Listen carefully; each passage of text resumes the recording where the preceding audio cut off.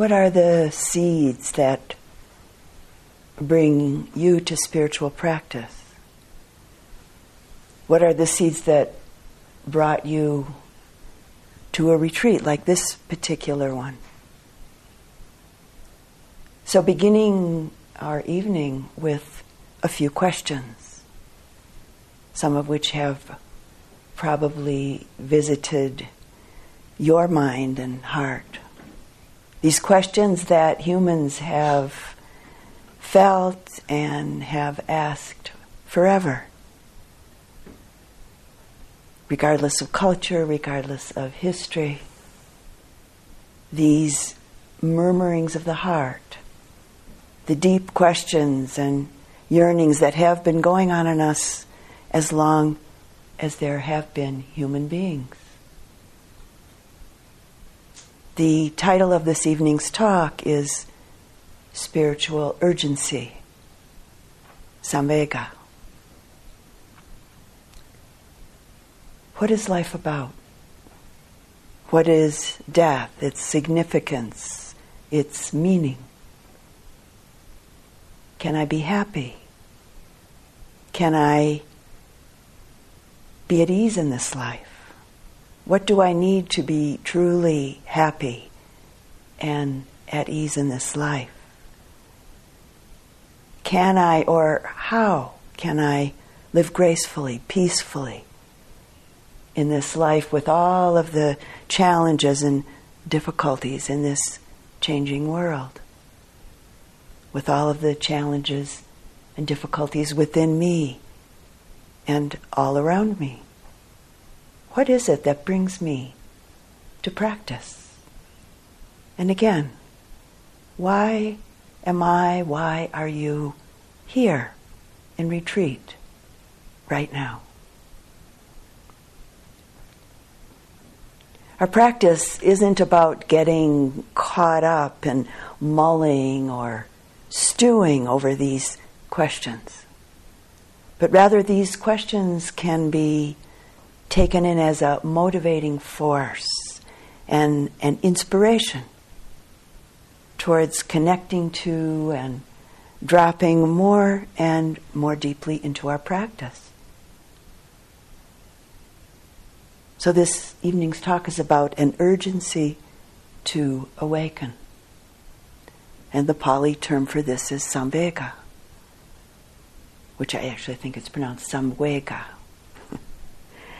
which is most often translated into English as spiritual urgency. But actually, this term is somewhat difficult to render into English because it includes quite a number of different states of mind. In the classical Buddhist texts, the force or the energy of Samvega is spoken about as one being moved or stirred to a sense of urgency to practice. And the classical text goes on to say that Samvega is also about one being moved to a sense of urgency within practice itself, by what should move one, followed by the systematic effort of one so moved. So Samvega is the urgency to practice and an urgency to awaken. And I think it's important to note at this point, it's an energy that's not at all fraught with any tense or any frantic sense or any obsessive quality. But rather it's a quality of mind, a quality of heart that's often comes out of some degree of understanding of the natural laws, of the way of things, some degree of understanding how it is. So let's take a look at this for a few moments. For some of you, Samvega may have been sensed or maybe first felt as the endlessness of the round and round in daily life. Others of you may have felt a certain urgency through some degree of the perception of change, the perception of anicca, impermanence, in sensing, seeing, and knowing mental and physical phenomena continuously arising and disappearing in its gross and maybe also in some of its subtler forms, and the attendant unsatisfactoriness of things because of this. Also, the death of someone close to us in our life can certainly move the heart towards an urgency to practice and to awaken. And for some of you, the sense of urgency, sense of Samvega, might be experienced through feeling the enormity, or maybe even the subtleties, of the physical and mental hardships and challenges in life. The suffering from life from this particular perspective. In general, in the big picture, or maybe more specifically through the various permutations of these experiences in your own life.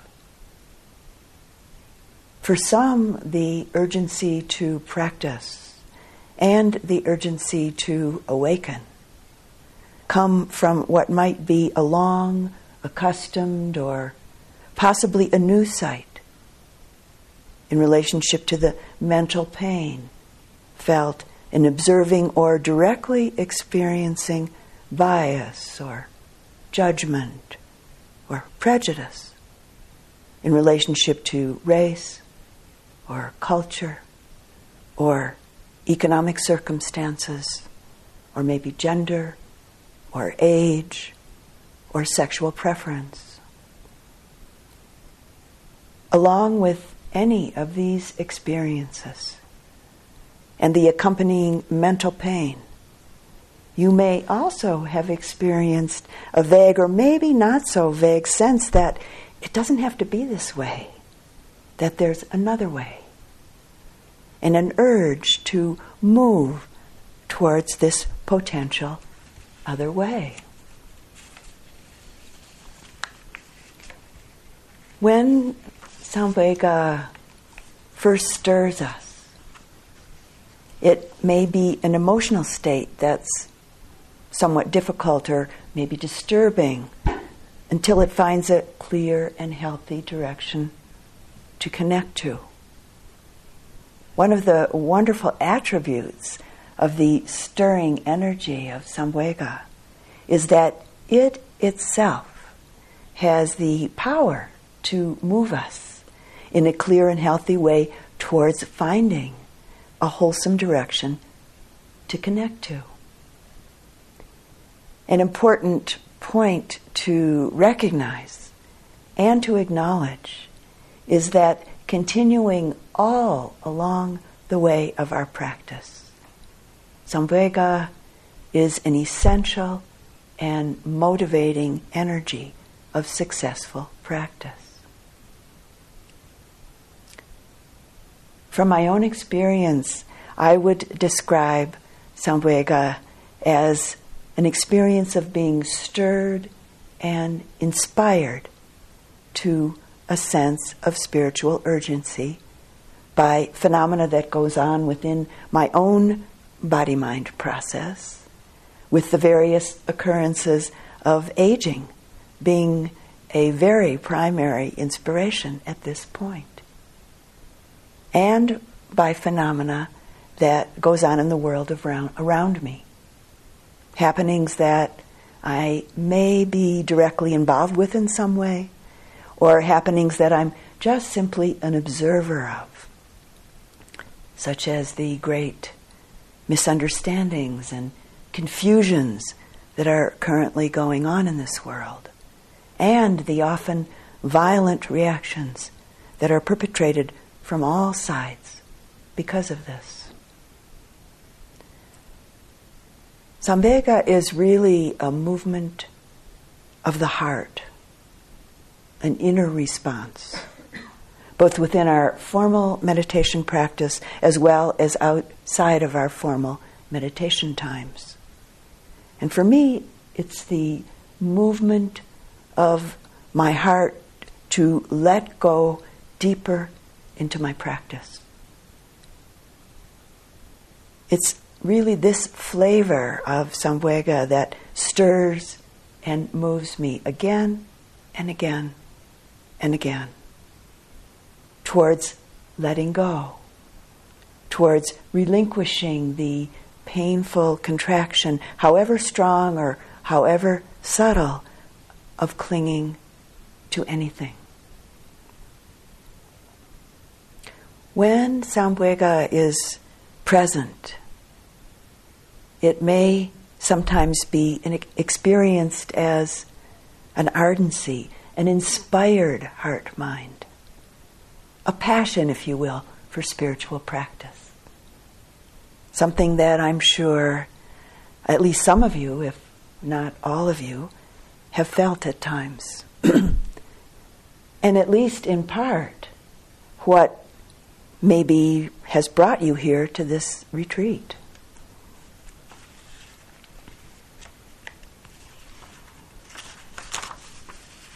As a Dhamma teacher, your ardency and your sincerity in and with your practice moves and inspires me.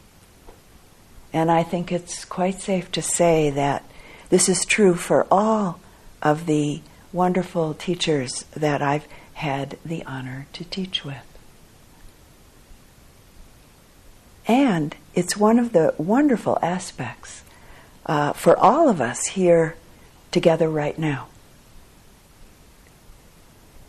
Living in a practice community such as this, even if it's just for a short while, we move and we inspire each other to deeper and deeper levels of practice.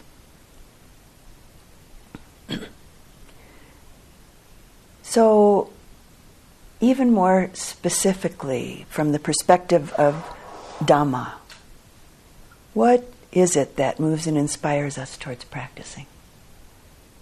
And what along the way of our practice keeps urging us, keeps moving us towards sustaining and deepening our practice?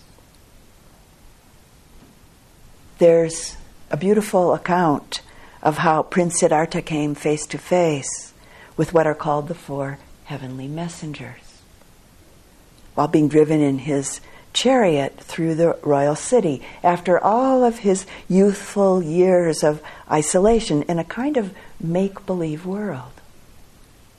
This account of his seeing old age, sickness, death, and a person dedicated to understanding the truth, a person dedicated to awakening.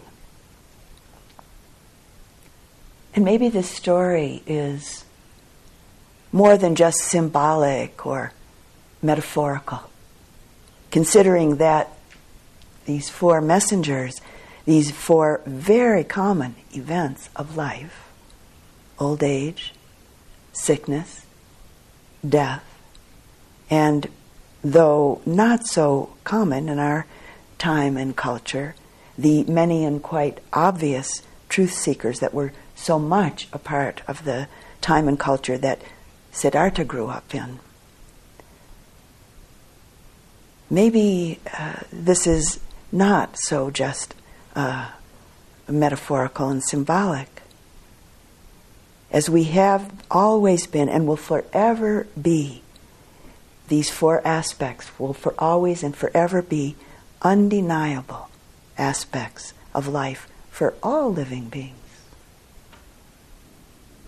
So considering the possibility that the great and ripe mind of young Siddhartha on those morning chariot rides, he saw and experienced these very common aspects of life much more deeply than had ever occurred for him before.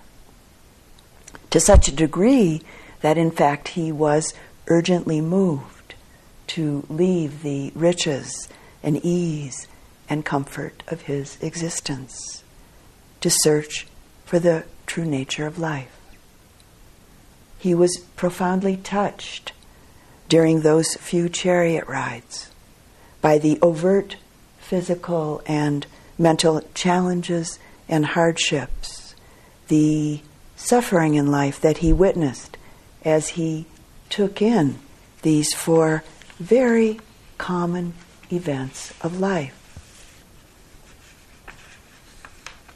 Siddhartha's story tells us that this young man was inspired and moved to be liberated, inspired and urgently stirred towards awakening from the ache of delusion in relationship to the complacent lull and the familiar habits of his life.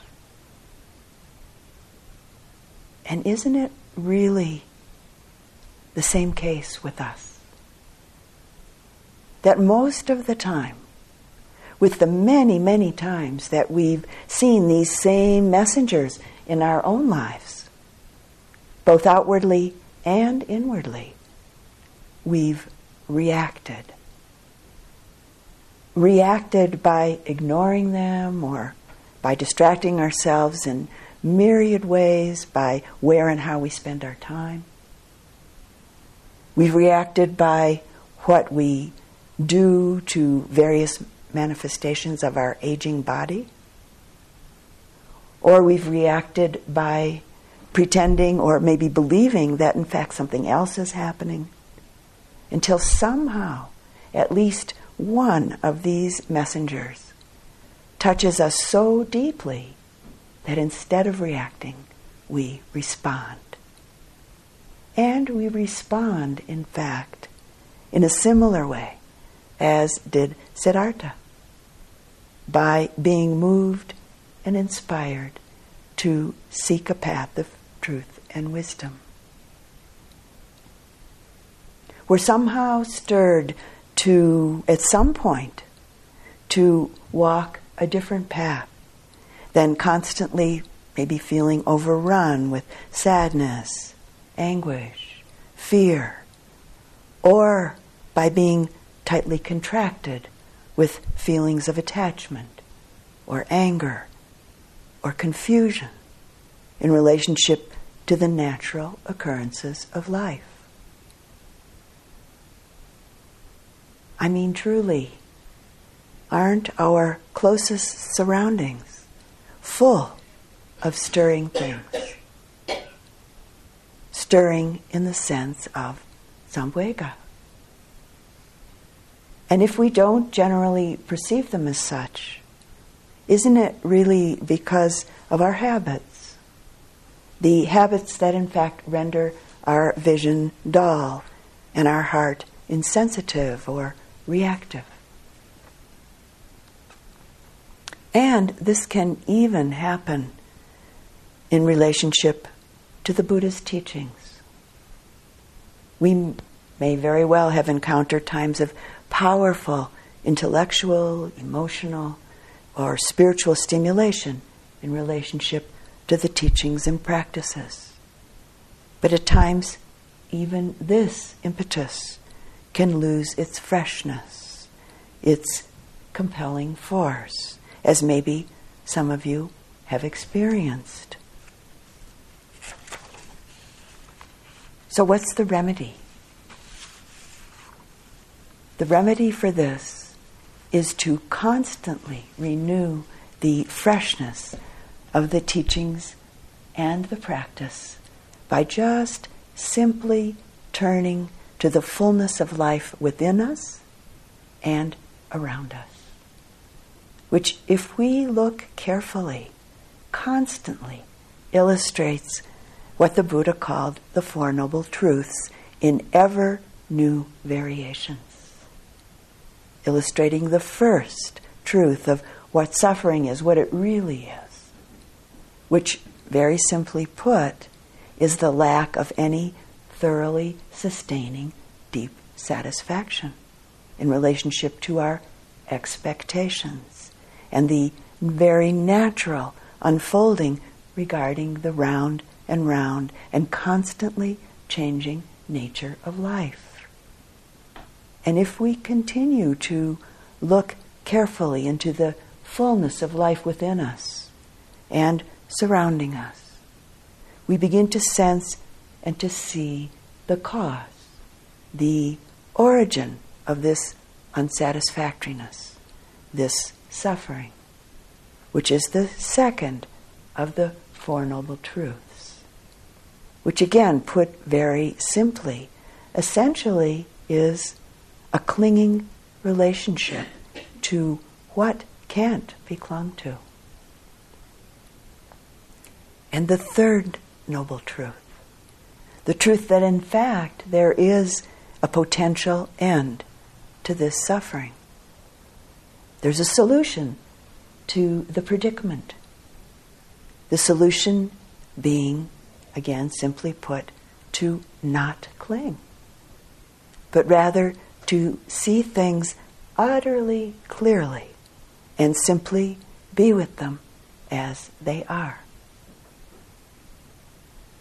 And the fourth truth being the way of putting the solution into effect via the path of practice offered by the Buddha. That in fact each one of you are engaged in walking along at your own pace, right here, right now, in this very life and in this very retreat. And as any of you may have experienced, and sometimes maybe quite unexpectedly, a degree of understanding of one or more of these truths can show up. For instance, with what might be a fresh seeing of our habitual reactions, of fear, anger, grief, or yearning, or clinging, and the self-identification that's embedded in each of these habitual reactive patterns.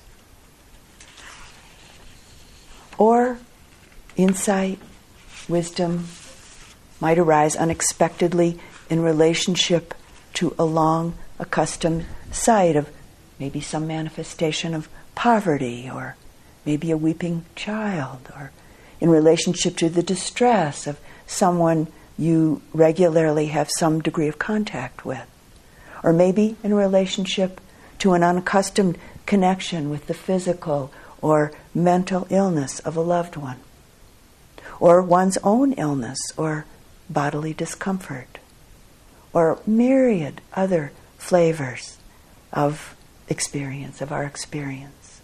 With any of these experiences having the power to startle us, meaning to promote a reflective response, and to stir up a sense of urgency in our resolve to sincerely and deeply practice this path that leads to the cessation of suffering.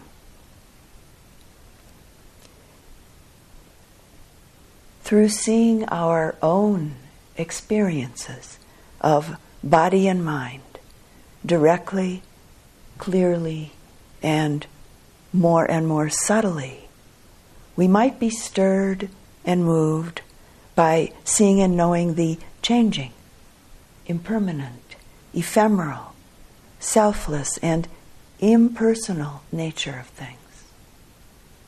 Something that is, of course, very available to each of us all of the time. So, for instance, a moment or maybe successive moments of directly and deeply experiencing and knowing the constant changing nature of bodily sensations or mental states, or a moment of knowing very clearly that it's all impersonal. It's all anatta, not self. Mental and physical phenomena just absolutely naturally arising, changing, and passing according to myriad interconnected conditions.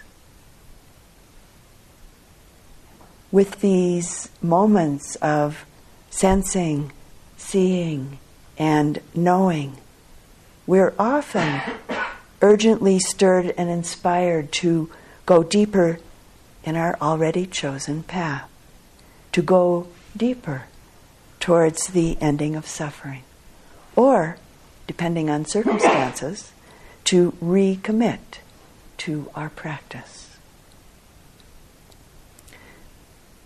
Samvega asks us, we could say, to step out of our everyday, ordinary, conditioned habits, to step out of our conditioned inertia.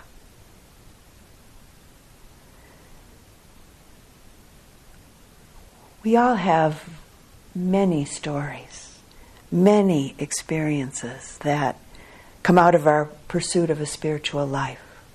And of course, many stories within our life as a whole. Stories that in fact often exhibit this knowing and the manifestation of Samvega. And it's often part of what I hear from students during practice interviews. There are a number of wonderful stories and dialogues in the suttas telling of the Buddha's disciples being stirred up towards practicing with a more vital spiritual urgency. And this stirring being done by the Buddha himself, or the stirring being done by one of the arhants, one of the enlightened disciples, or by one of the practicing devas. And for those of you that may not know, devas are beings whose practice has brought them to be dwelling for lengths of time, and sometimes long lengths of time, in beautiful states, but who aren't yet awakened, aren't yet enlightened. They're not yet completely free from suffering. There's a section of short suttas in the Samyutta Nikaya called The Connected Discourses in the Woods, where various woodland-dwelling devas approach certain bhikkhus, certain monks who are practicing in those woodland thickets. And so I'd like to share a few of these encounters with you. On one occasion, a certain bhikkhu was dwelling among the Kosalans in a certain woodland thicket. And on this particular occasion, the bhikkhu had gone to his spot in the forest for a day of practice. But all the while kept thinking thoughts of strong desire connected with the householding life. Then the deva that inhabited that woodland thicket, having compassion for that bhikkhu, desiring his good, desiring to stir up a sense of urgency in him, approached and addressed him in verse. And this is the deva speaking. Desiring seclusion, you entered the woods, yet your mind gushes outward. Remove, man, the desire for people.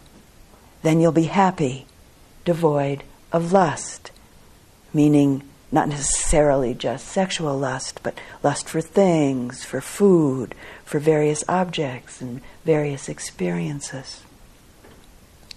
And the deva goes on. You must abandon discontent. Be mindful. Let us remind you of the way of the good.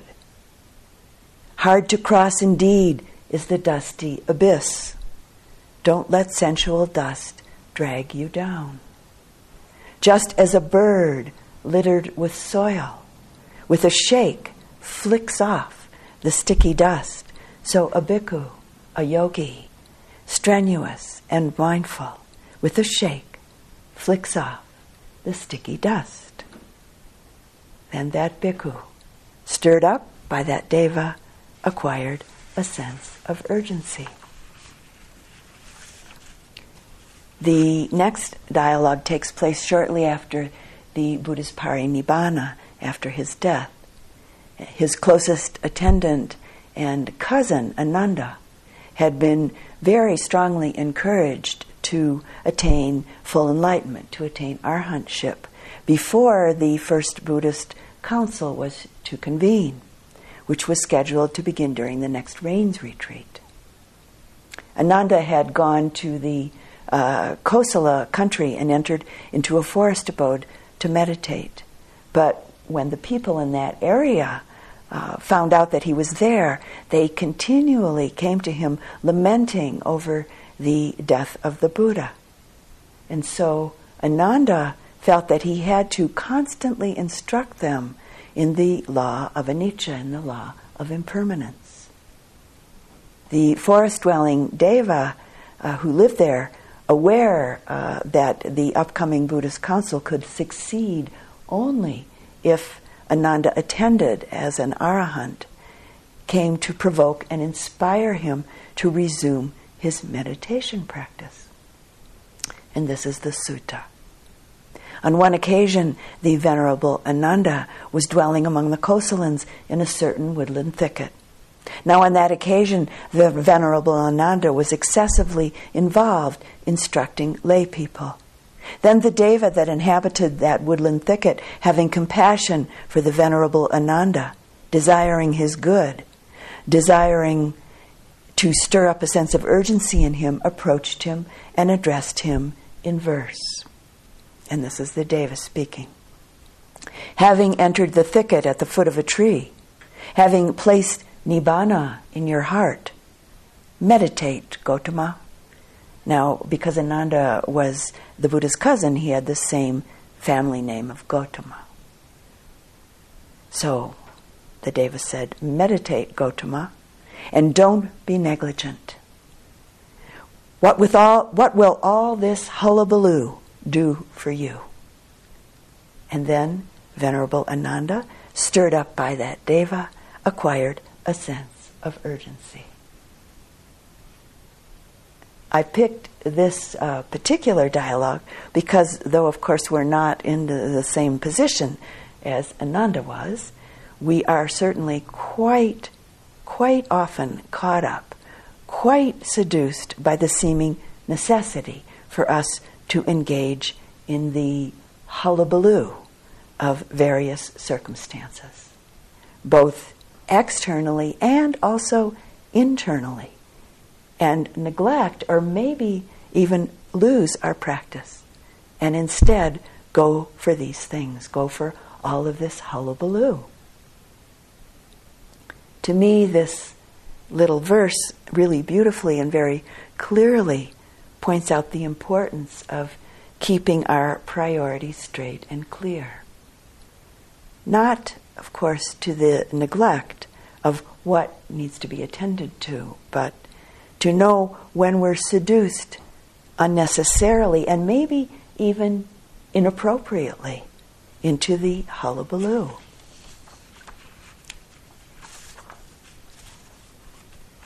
And another verse. On one occasion, a certain bhikkhuni was dwelling at Vesali in a certain woodland thicket. Now, on that occasion, an all-night party was being held in Vesali. Then that bhikkhuni, lamenting as she heard the clamor of instruments and gongs and music coming from Vesali, recited this verse. We dwell in the forest, all alone, like a log rejected in the woods. On such a splendid night as this, who is there worse off than us? Then the Deva that inhabited that woodland thicket, having compassion for that bhikkhuni, desiring her good, desiring to stir up a sense of urgency in her, approached her and addressed her in verse. And this is the Deva speaking. As you dwell in the forest all alone, like a log rejected in the woods, many are those who yearn for your state. a forest dweller, subsisting on alms food, with few wishes, content. Many are those who envy you, as hell beings envy those in heaven realms. Then that bhikkhuni, stirred up by that deva, acquired a sense of urgency. The next verse is regarding a bhikkhu who continued thinking thoughts of ill will and harming, as well as potent thoughts of sensuality, while he was practicing in the woods one day. And the deva who inhabited this same woodland, out of compassion and wishing to stir up Samvega in him, spoke these verses to this bhikkhu. Because of attending carelessly, you, sir, are eaten by your thoughts. Having relinquished the careless way, and this meaning having relinquished or let go of attending to things as permanent, as self, and as desirable because they're pleasurable. Having relinquished the careless way, you should reflect carefully, meaning attending to their true nature, their true characteristics with a very careful attention. In Pali, the word is yaniso manasikara. Having attending to things as impermanent, not self, and thus unsatisfactory in nature. And then the deva goes on to say, by basing your thoughts on the teacher, and in this case, the teacher was the Buddha. Basing your thoughts on the teacher, on the Dhamma, on the Sangha, and on your own virtues, you will certainly attain to gladness and rapture and happiness as well. And then, when you're suffused with gladness, you'll make an end to suffering. Then the bhikkhu, stirred up by that deva, acquired a sense of urgency.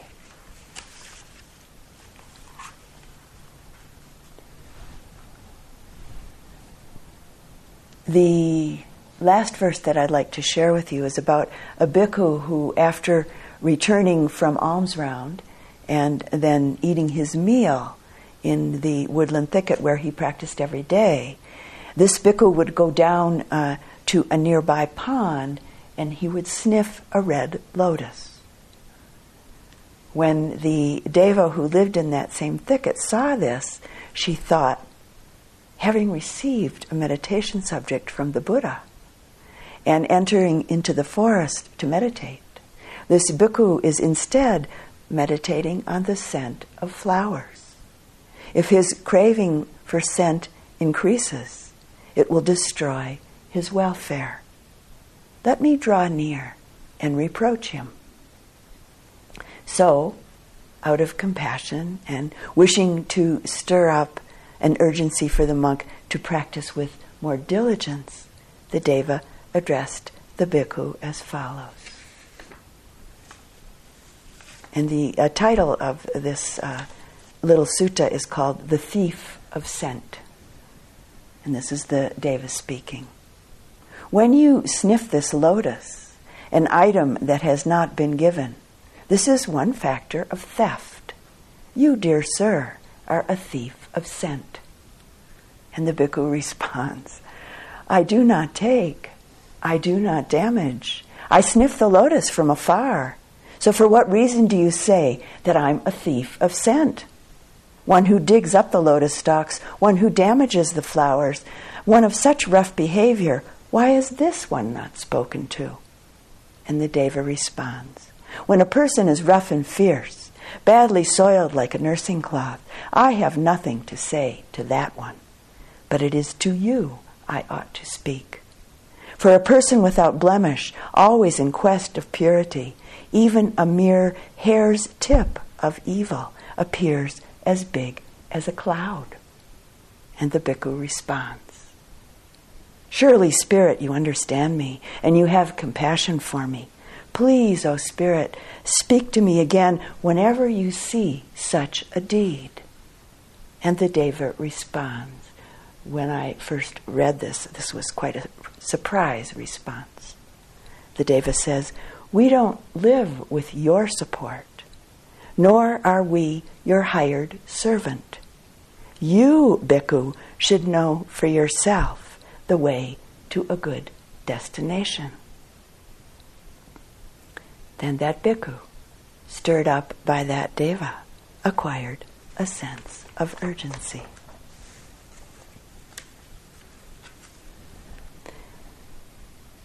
So it seems that amongst those of us then and now, those who over 2,500 years ago were devoted to the teachings and the practices of the Buddha, and those of us right here and now, it seems that things haven't changed very much. Our human predicament crosses time and cultures. The teachings really are timeless. The solution that the Buddha offers to our karmic predicament is as relevant today as it was in India when these verses were originally spoken. When Samvega is kept alive or renewed in various ways and to varying degrees, we experience a release of energy, virya in Pali, and courage.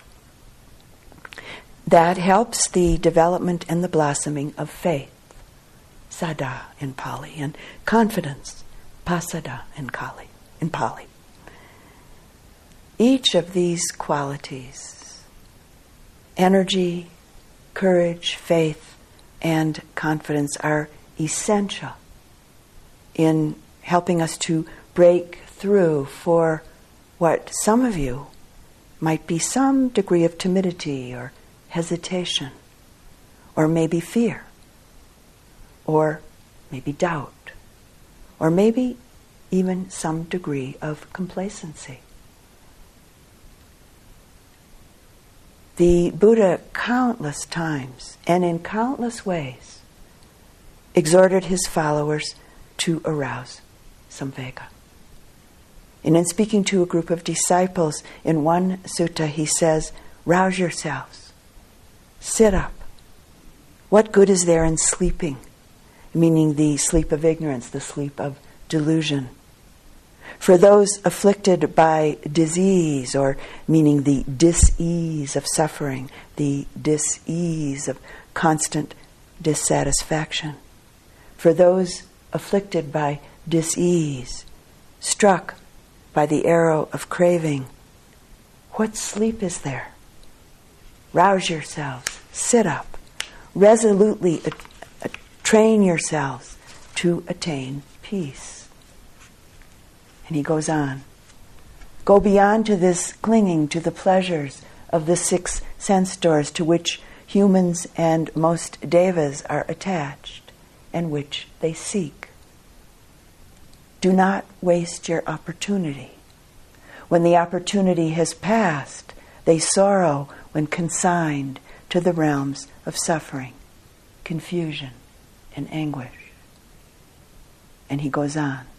Negligence is a taint, and so is the greater negligence growing from it. By earnestness and understanding, withdraw the arrow.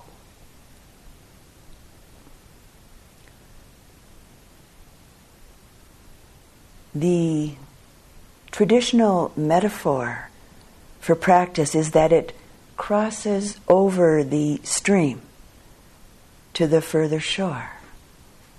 The Buddhist attitude towards life is about keeping one foot, so to say, out of the mainstream.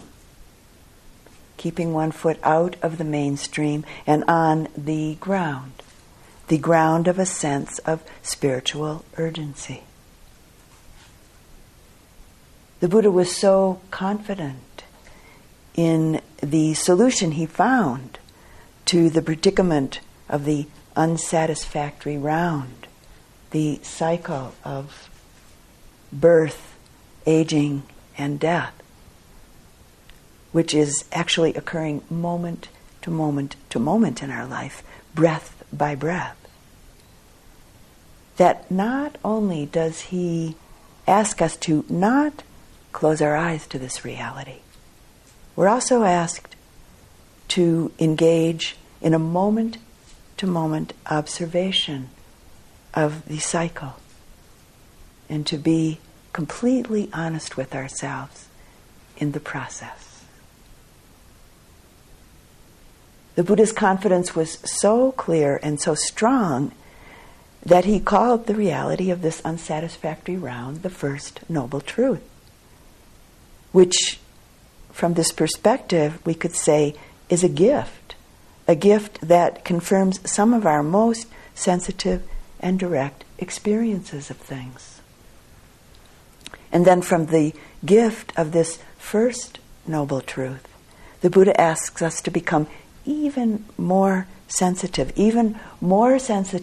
to the point where we see, where we know that the true cause of suffering, it's not out there. It's not coming from some outside experience or some outside over there being, but it's coming from in here, in the craving and clinging and fear that's present in our own mind. And then the Buddha, in his great confidence, coming directly from his own experience and often using himself as an example, confirms that there's an end to suffering, that there's a very available release from the cycle, and offers us a way to that release by the development of particular noble qualities of mind, noble qualities of heart, moral, ethical responsibility, sila, concentration, mindfulness, clear comprehension, energy, balanced energy, joy and happiness, tranquility, equanimity, loving kindness, compassion, faith, confidence. All of these qualities and capacities really sprouting out of the original energy of spiritual urgency, Samvega, that led us at one point to look for a solution to our predicament. So our predicament has a very practical solution. A solution that's in fact within the power of every human being. A solution that all of you here have begun to have a growing faith in. Possibly in part through reading and studying the many stories, the many teachings within the enormous breadth of the Buddha's discourses. But really, most importantly, that you've come to know out of your own direct experience through your own practice. So the Buddhist attitude towards life both cultivates Samvega and is also the solution or the path that develops out of a sense of spiritual urgency. As our faith in the solution to our predicament grows, as it develops and as it deepens, for many of us, it, in a sense, is what gives us the energy to live.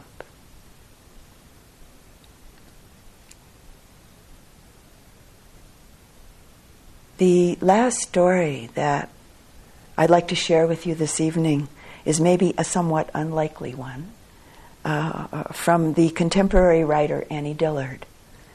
And it's a story that I've found to be very inspiring and that invoked a spiritual urgency in me the first time that I read it many years ago. and that continues to move me every time I read it. And this afternoon when I was going over my talk, I was again very moved by this story of Annie Dillard's. So these are a few excerpts from a chapter from Annie Dillard's book called Teaching a Stone to Talk. And this particular chapter is called Living Like Weasels. Last week I startled the weasel, who startled me, and we exchanged a long glance. Weasel, I'd never seen one wild before. He was 10 inches long, thin as a curve, a muscled ribbon, brown as fruitwood, soft-furred, alert. His face was fierce, small, and pointed as a lizard's. He would have made a good arrowhead. There was just a dot of chin, maybe 2 brown hairs worth, and then the pure white fur began that spread down his underside. He had 2 black eyes I didn't see any more than you see a window. The weasel was stunned into stillness as he was emerging from beneath the enormous, shaggy, wild rosebush 4 feet away. I was stunned into stillness, twisted backward on the tree trunk. Our eyes locked, and someone threw away the key. Our look was as if 2 lovers or deadly enemies met unexpectedly on an overgrown path when each had been thinking of something else. A clearing blow to the gut. It was also a bright blow to the brain, or a sudden beating of brains with all the charge and intimate grate of rubbed balloons. It emptied our lungs, it felled the forest, moved the fields, and drained the pond. The world dismantled and tumbled into that black hole of eyes. He disappeared. That was only last week, and already I don't remember what shattered the enchantment. I think I blinked. I think I retrieved my brain from the weasel's brain and tried to memorize what I was seeing, and the weasel felt the yank of separation. I waited motionless, my mind suddenly full of data, and my spirit with pleading. But he didn't return. I tell you, I've been in that weasel's brain for 60 seconds, and he was in mine. Brains are private places, muttering through unique and secret tapes. But the weasel and I both plugged into another tape simultaneously for a sweet and shocking time. Can I help it if it was a blank? I would like to learn or remember how to live. I don't think I can learn from a wild animal how to live in particular, but I might learn something of the purity of living in the physical senses and the dignity of living without bias or motive. The weasel lives in necessity, and we live in choice. Hating necessity and dying at last ignobly in its talons. I would like to live as I should, and I suspect that for me the way is like the weasel's, open to time and death painlessly, noticing everything, remembering nothing, choosing the given with the fierce and pointed will. I remember muteness as a prolonged and giddy fast, where every moment is a feast of utterance received. Time and events are merely poured, unremarked, and ingested directly, like blood pulsed into my gut through a jugular vein. We can live any way we want.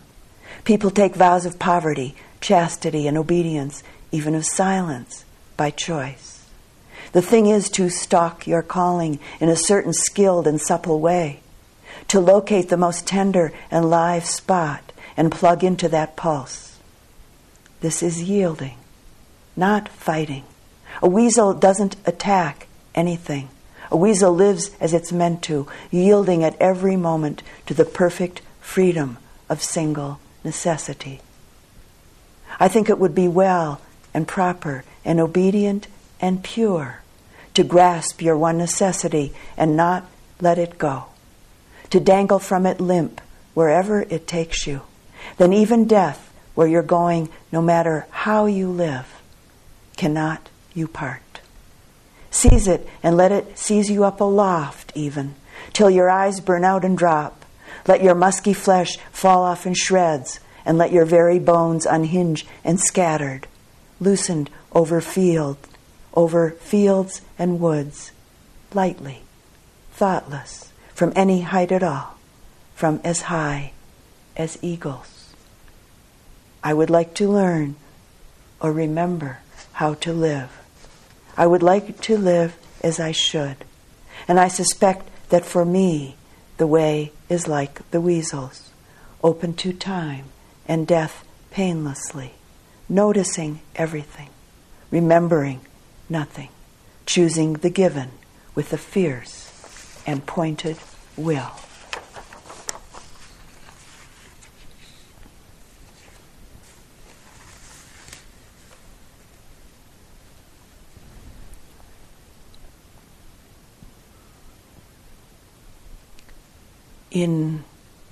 In light of Samvega, it feels appropriate to share some of the Buddha's last words just before his death.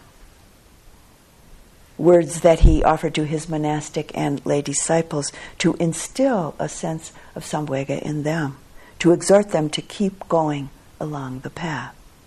And this particular quote is from a somewhat expanded version of these words that comes from the Tibetan translation of the Parinibbana Sutta that I've actually found to be quite inspiring. And this is that. O bhikkhus, bhikkhunis, do not grieve. Even if I were to live in the world for as long as a kalpa, our coming together would have to end. You should know that all things in the world are impermanent, are of a nature to decay. Coming together inevitably means parting. Do not be troubled, for this is the nature of life. Diligently practicing right effort, you must seek liberation immediately.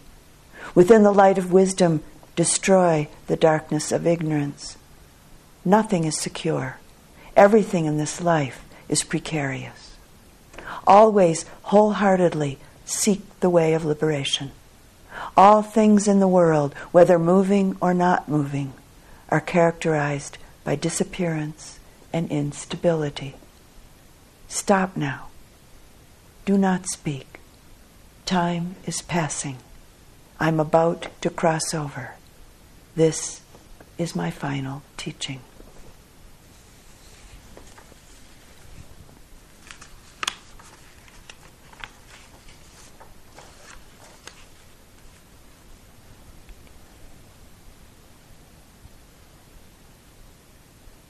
And in closing the evening's talk, we come right back around to our opening questions. And as the poet Mary Oliver, in her own way, poses them in her poem called A Summer Day. Who made the world? Who made the swan and the black bear? Who made the grasshopper? This grasshopper, I mean, the one who has flung herself out of the grass, the one who is eating sugar out of my hand, who is moving her jaws back and forth instead of up and down, who is gazing around with her enormous and complicated eyes. Now she lifts her pale forearms and thoroughly washes her face. Now she snaps her wings open and floats away. I don't know exactly what a prayer is. I do know how to pay attention, how to fall down into the grass, how to kneel down in the grass, how to be idle and blessed, how to stroll through the fields, which is what I have been doing all day. Tell me, what else should I have done? Doesn't everything die at last and too soon? Tell me, what is it you plan to do with your one wild and precious life?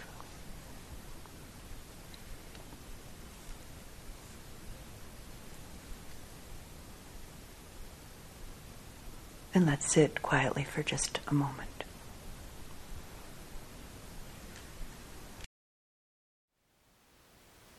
Thank you for listening.